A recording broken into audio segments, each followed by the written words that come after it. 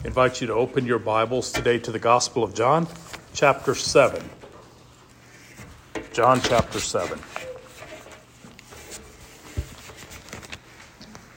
I just gave a title to the sermon a few moments ago, and for lack of really trying to understand how to title this passage, I'm simply calling it The Problem of Jesus. I'm sure you've seen the bumper sticker, you've seen the sign, Jesus is the answer. And while a very popular line, these next two chapters, John 7 and 8, point out that there's a problem with Jesus. And when Jesus shows up, there's trouble. Jesus is confrontational. Jesus has things to say that create conflict. And there's turmoil that surrounds his ministry, particularly in these two chapters. Chapters 7 and 8 are bookended by secrecy terms.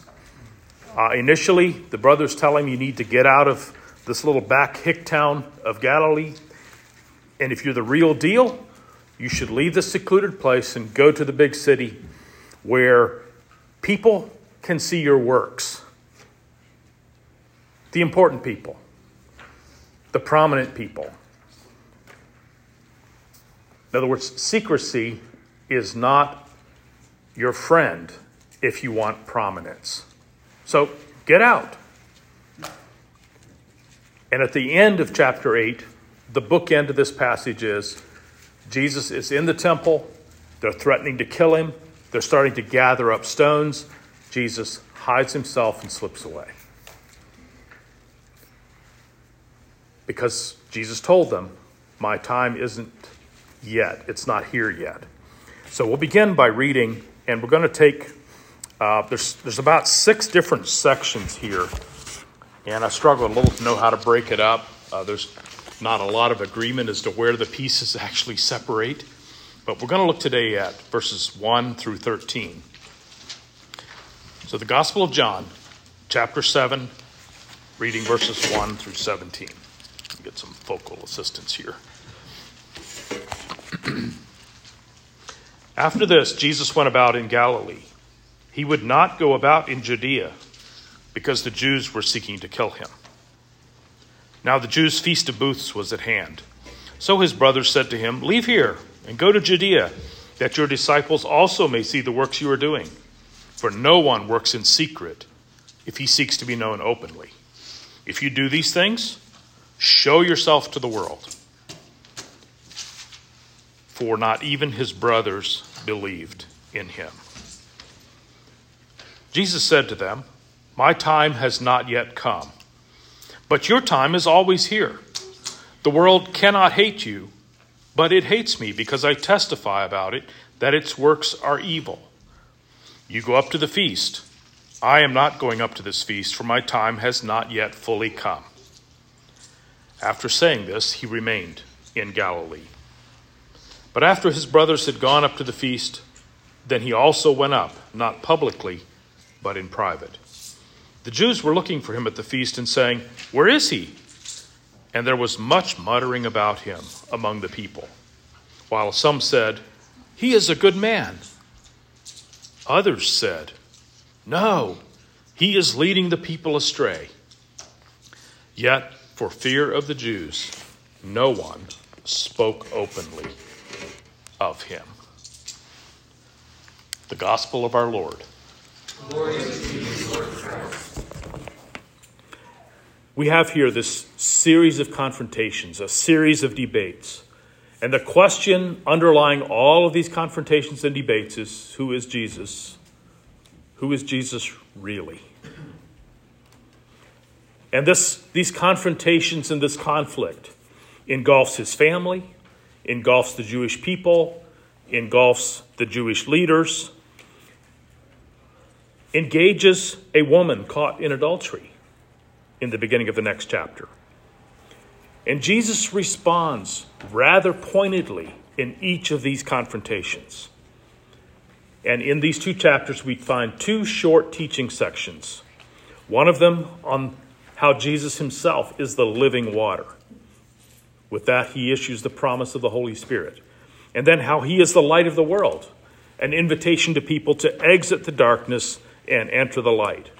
And both of these themes, water and light, are in fact themes of the Feast of Booths, or the Feast of Tabernacles, that Jesus is celebrating, or that the people are celebrating, and to which Jesus eventually goes up to the feast.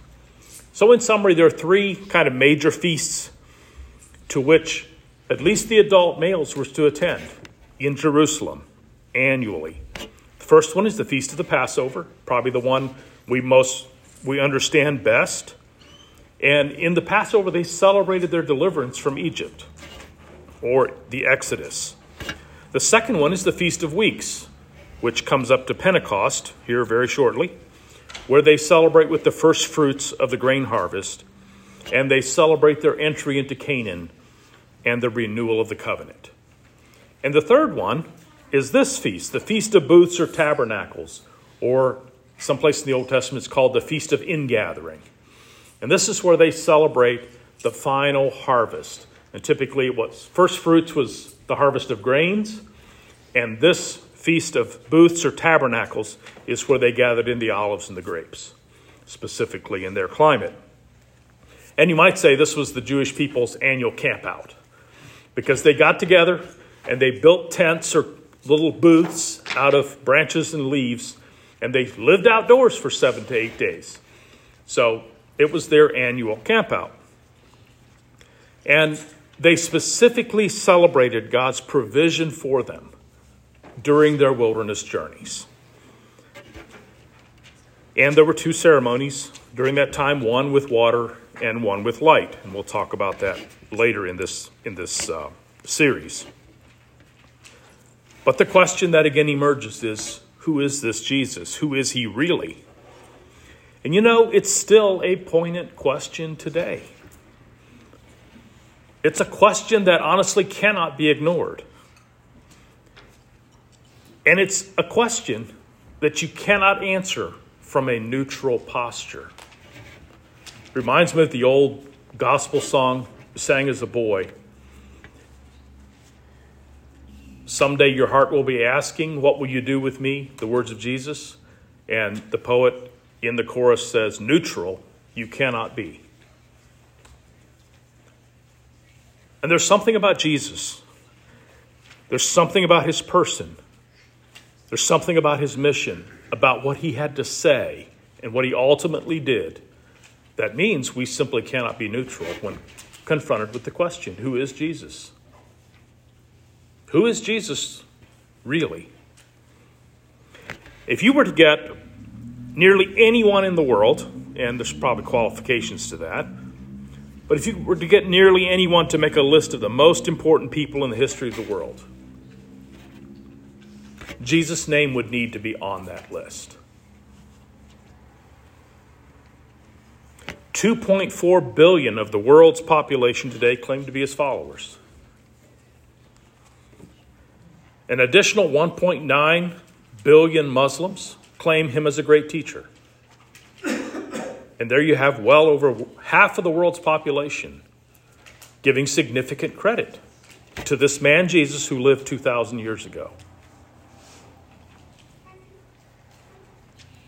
So well over half of the world claiming some level of fidelity to this one man who lived 2,000 years ago. It's safe to say, I think, that globally throughout the history of time, there is no single human being who has been more influential. And yet, so many people remain muddled about who he is, who he was. And even so many of his followers, shall I say, so many of us, or all of us so much of the time, find ourselves a bit muddled about who this man was, who this man is. And let's be honest, even those who consider themselves to be the most radical adherents to this man Jesus still struggle to sort out the implications of his claims. his teaching and the mission that he's extended to his followers. Why is this? You see, Jesus is in conflict. This man Jesus, whom we say the gentle, winsome one. And so much of this first part of the Gospel of John, that's how he has presented himself. As a gentle, winsome, healing, bringing wine in place of desperate need, the one who restores, the one who crowds are drawn to, and then he breaks bread for them. This Jesus is in conflict with something. And when that something shows up, it's like the fire in Jesus' eyes comes out. And battle is on. And we don't see it happen but so often. But when we do, it's sharp. And I've just been listening to confession time, I suppose, for some of you. Been listening to Eugene Peterson's translation or interpretation of the New Testament, the Message. And using very contemporary language, he tells the story of the Gospels, writes the story of the New Testament in language that you might hear on the streets of any modern city in America today. And I found particularly Matthew 23, where Jesus has very sharp confrontational words with Jewish leaders. It was jarring. Far more jarring than the King James language. Woe to you, scribes, Pharisees, hypocrites. It was rattling. And that is the Jesus that was alive 2,000 years ago and walked the hills of Palestine. Showed up in the temple. Had these conversations with leaders that represented the people of God of the day. But he's in conflict with something. He's in conflict with something. And that conflict shows up here in these two chapters, John 7 and 8. In multiple conversations. What is it that Jesus is in conflict with? So let's unpack it a bit. Verse 1, Jesus is staying in the region of Galilee, which is up around the Sea of Galilee, one of the most beautiful parts of the land of Israel, Palestine, the Holy Land, as we often call it today. While many of his disciples there have found his teachings hard, we just see the end of chapter 6. They said, these are hard teachings, and they kind of backed away. It notes that in Jerusalem, which is the religious capital, the political capital of the day in many ways, but definitely the religious capital of the Jewish people, they not only were drifting away from him, they wanted to kill him. And the term here in many translations is used, the term Jews is used. And I think maybe for our modern context, we need to be sure that we distinguish that between kind of the entire people that we call the Jews. This term specifically does apply to Judeans, and there were Jews who lived in Galilee as well. So it wasn't just all the people of Judea either, but this term is used specifically for a group of religious leaders who represented the religious elites of Jerusalem, represented there in Jerusalem, in the temple, with whom Jesus was engaged in this deep conflict. These Judeans were leaders and those under their immediate influence, and they are actively trying to kill him. They long to kill him. They'd like to see him wiped out. And Jesus' conversation here in the hill country of Galilee raises this issue. His conversation with his brothers. I'm not going to dive into that term. It's a bit of a division in the church as to who those people actually were. Okay, and I'll just leave it at that. But they were his close kin. His very close kin. Closest, of course, being half-brothers. Maybe cousins. Who knows? But they were his brothers. Ones who were to be the closest, most trusted advisors. The people who've got your back. Right? If you've got a good brother. Okay, I had no brothers. No biological brothers. But that's what they tell me. And I have been in my lifetime, especially as a teenager, ganged up on occasionally by brothers. Because I did something that annoyed one brother, the other brother had his back at least for that moment, and it was 2 against 1. Okay? They're the natural kind of protectors that we have in a kind of healthy familial context. But here's something else is going on. Jesus has been doing these miracles kind of out in a little tiny village in West Virginia. Okay, and his brothers say, listen, what you're doing, it's pretty spectacular. If you really are who you claim you are, the Son of God and maybe even Messiah, head out to Washington, D.C. That's where the media is. That's where the press is. That's where you're going to get traction. If you're going to be the Messiah, if you're going to lead this renewal of the people of Israel, got to get to D.C. Okay, and it doesn't take too long when you're up there to realize that's why a lot of people have showed up there. They're there hoping for some kind of power and influence to be able to reshape the agenda of the nation according to their own ideology. But we find this isn't from a kind of, we've got your back, Jesus, we believe in you, we're rooting for you perspective. It says they didn't believe in him either. So this is kind of a cynical, probably even a touch snarky. You think you're so great? Yeah, you're doing some of this stuff. But you're a nobody unless you show up there and do it. Come on, let's go. We're headed to this feast. Let's go. If you're the real deal, go to Jerusalem where the crowds are even now gathering for this festival. Do and say those things there. Stop hiding out here in Galilee. Show yourself to the world. And Jesus' response points to 2 particular reasons why he resists their invitation, takes a pass on their invitation. The first one is an issue of timing, and the second one an issue of hatred. On the issue of timing, he simply says, my time has not yet come. Now, that should ring bells, of course, Jesus' encounter with his mother at the wedding in Cana. What's going on there? It's been months now since we looked at that passage. But they're running out of wine. His mother, possibly in a position of influence in the wedding, maybe even responsible for attending to the needs of the guests, says, Jesus, they're out of wine. Implying, you can do something about this. Would you please do something? And Jesus says, woman, my time has not yet come. And I think I saw that with fresh clarity recently at an art event at the Church of the Incarnation. One of America's great artists has magnificent paintings there.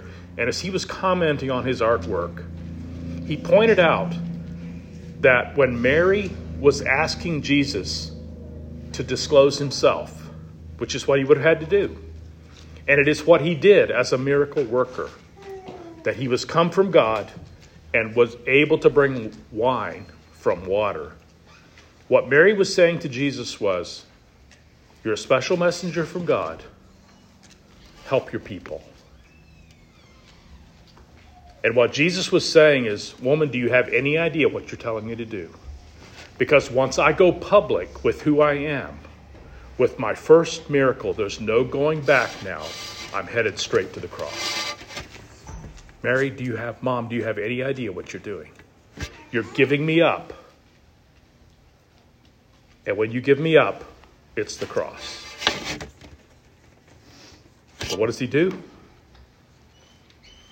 He discloses himself and begins his journey to the cross. Same thing here. Jesus goes up to the Feast of Booths, performs these miracles. Now, his time is not yet. Okay, there's a lot of debate around, does that mean it's not his time yet to go to Jerusalem? And so he just delays by a couple days? Maybe. His time is not yet to go to the cross, so he has to keep his mission a bit, under the radar? because the time that is his time is most commonly referred to as the cross time. So maybe both. I don't know. All he's saying is, I'm running on a different clock than you are.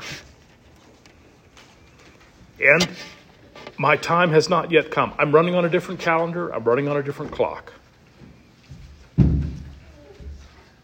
Jesus was on course to great controversy. Ultimately, a collision of powers, one that would lead to his crucifixion. And in this journey, he is on his Father's time. Okay, and I'm sure, humanly speaking, there was a possibility for him to go to the Feast of the Booths, preach and teach and perform miracles, and be crucified at the Feast of the Booths.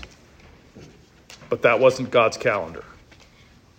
He was to give his life during the celebration of the Passover, the celebration of the Exodus, because this was going to be the greatest Exodus in human history, where the human race and all creation is being delivered by the sacrifice of Christ on the cross from all that separates them from their Father.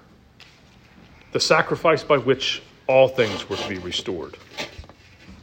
But this collision was fueled by hatred. And Jesus makes it very clear, the world hates him. The world hates him.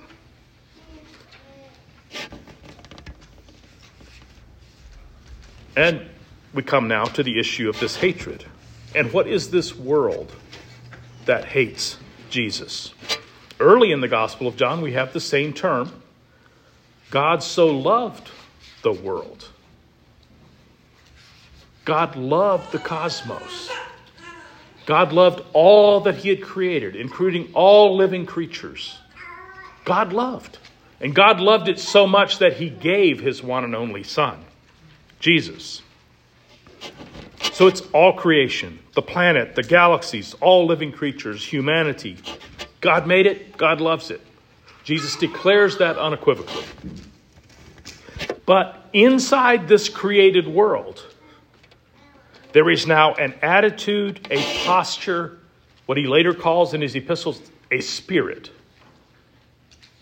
that is opposed to God, is working against God. And now Jesus, as his representative, as his person, incarnate person in the world, this spirit, this posture is now against Jesus and hates Jesus. Most intense human emotion apart from possibly love, which I think is greater than hatred.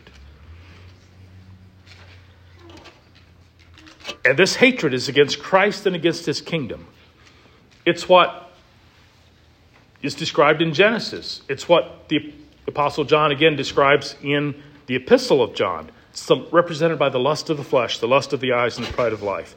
It's displayed in the temptations Jesus encounters in the wilderness.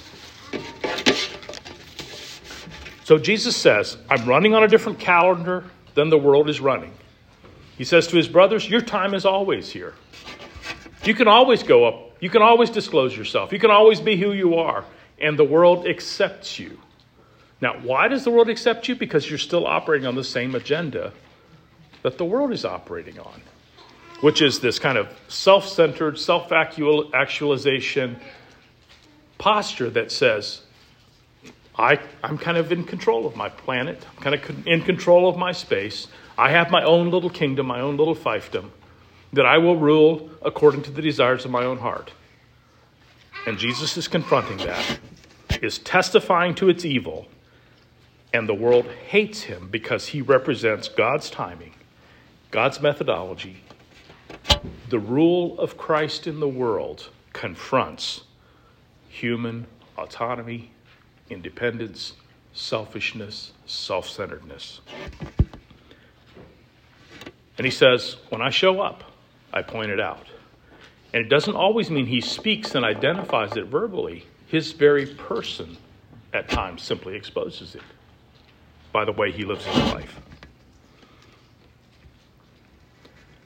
And the world is not only that which publicly, defiantly opposes Christ. It slides into the lives and attitudes of those who bear the name of Christ.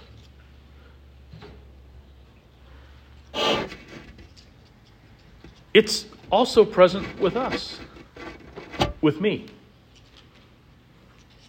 In our confession this morning, we confessed, and I believe probably for all of us truly confessed,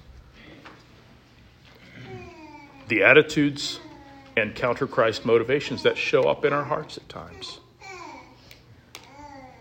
Slowness to learn of Jesus' ways.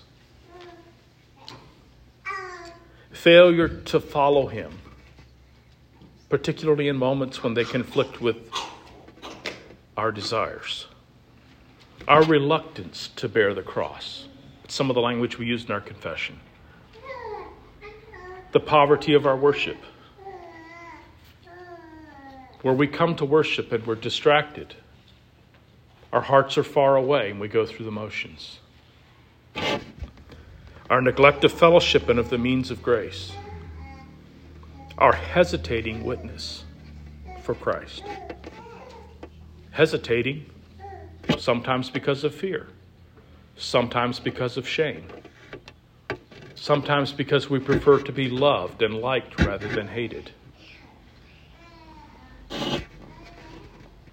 Our evasion of responsibilities in our service, our imperfect stewardship of the gifts God has given us. Those are things we confess to. All of those things are, in fact, attitudes, motivations of the world that stands in opposition to this Christ. And to all of that, we truthfully say, Jesus is the answer. In his person, in his sacrifice, in his forgiveness, in his giving us of a new life. But let's also be honest. Jesus is also the problem. Because he's the one that exposes it. He is the true human who shows up and is the antithesis in so many ways of broken, fallen humanity. And sometimes we're more comfortable with who we are in our brokenness and self-centeredness than we are in a life that's poured out to him, on behalf of him, to the world.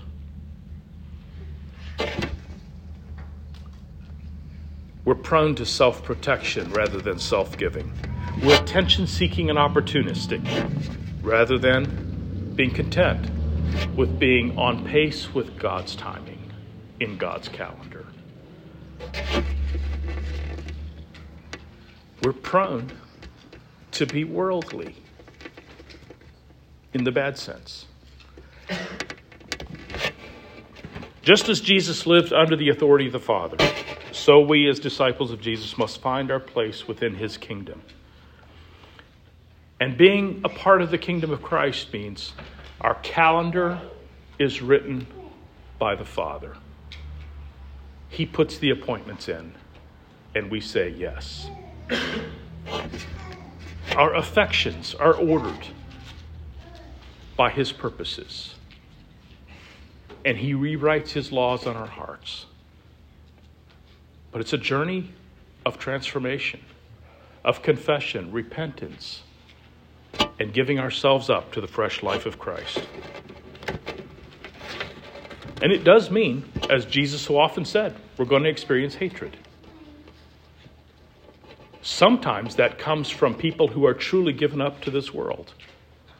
Sometimes it comes from people who claim to be the bearers of Christ's kingdom, but have distorted it, misrepresented it, and have used their power and influence to build something other than the kingdom of Christ. Now, if you always face hatred and violence, it's probably because you're a jerk. Okay, let's be honest about it. But if you never face hatred and violence, it probably means you aren't identifying with this Jesus in ways that are faithful to his teachings. Note the Jesus effect in Judea. Because a few days later he does go down on God's calendar, he goes down. Not with a massive crowd, like he will in his final entrance into Jerusalem before he dies, but he kind of slips into the city, undercover. But he comes into a crowd who is looking for him. And they're looking before he shows up. You see, no one can ignore this man. No one. All the people in Judea, in the city of Jerusalem, they know he exists now, and they're looking for him. Granted, they don't know what to do with him when they find him. They're divided on that issue, but they're looking for him. And I think this is just a poignant reminder that it was not only the people of Judea that are in search of Messiah. Someone to sort this mess out, to put things back to rights. It's the human quest. It's the human quest to find someone, something, some ordering principle by which all of this is going to be sorted out, because we know inherently something's broken and wrong. And we know that it's inside of us too. And so therapists are overwhelmed these days because we know something's messed up. We're looking. We're looking for him, but we prefer to be able to monitor and control him and his agenda and his methods and his timing. But that's not how you come to Jesus. There's a reason that the most basic creed of the Christian church throughout history has been Jesus, this Judean man, is Lord. And we either bow to him as Lord and receive the gift of life, the outpouring of the living waters of the Holy Spirit, and are invited into this new transformative, reorienting life of Jesus. Or we say, no, I will be Lord. And there's no middle ground here. So whenever Jesus shows up, there's conflict. There's a conflict of wills. There's a conflict of desires. But John is unequivocally clear in his gospel that if you surrender to this man, Jesus, you will have life. Abundant, eternal life.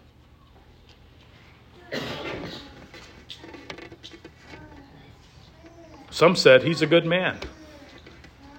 Some said no, he's leading people astray. You see, that's what Jesus does. You're going to have to answer it one way or the other. Except good man just isn't quite enough. Good? Yes. No one calls me good who doesn't acknowledge that I am God, the Father. Fear kept many people quiet that day. Because even the ones who thought he was a good man were afraid to identify with him publicly because they knew the Jews and what would happen if they openly cast their lot with Jesus. Same's true today. And honestly, even in many religious structures who claim the name of Christ, you cast your lot with this man, Jesus. It may not go well. It may not go well for you. But don't let that fear keep you quiet. The costly, confrontational Jesus is still on the scene. And he's still saying, follow me. Follow me. And each of us must decide. In fact, each of us will decide, because it's not a decision you can escape. We are deciding right now. We're deciding in every breath we take, every decision we make. We're deciding, is Jesus Lord? And will I surrender to this Jesus as Lord? And to those who say yes to Jesus, we're received and loved by God and loved by his Son Jesus.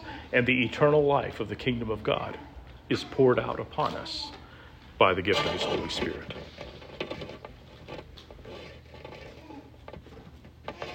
And today, To those who have said yes to Jesus, he invites us to come to the feast.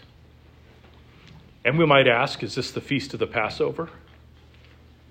Where we celebrate the Exodus, our delivery from bondage? Yes. Is this the feast, maybe, of the first fruits? Yes, Christ is risen, the first fruit of many who will be raised. And as we trust in him, we too receive that eternal life and are raised with him at the last day. Or maybe the Feast of Booths, where we celebrate God sustaining us in the wilderness. The answer to that is yes. This table today is God's table. And as God's table, it's the food provided by God for the people of God. Come today with joy and celebration. Let's pray.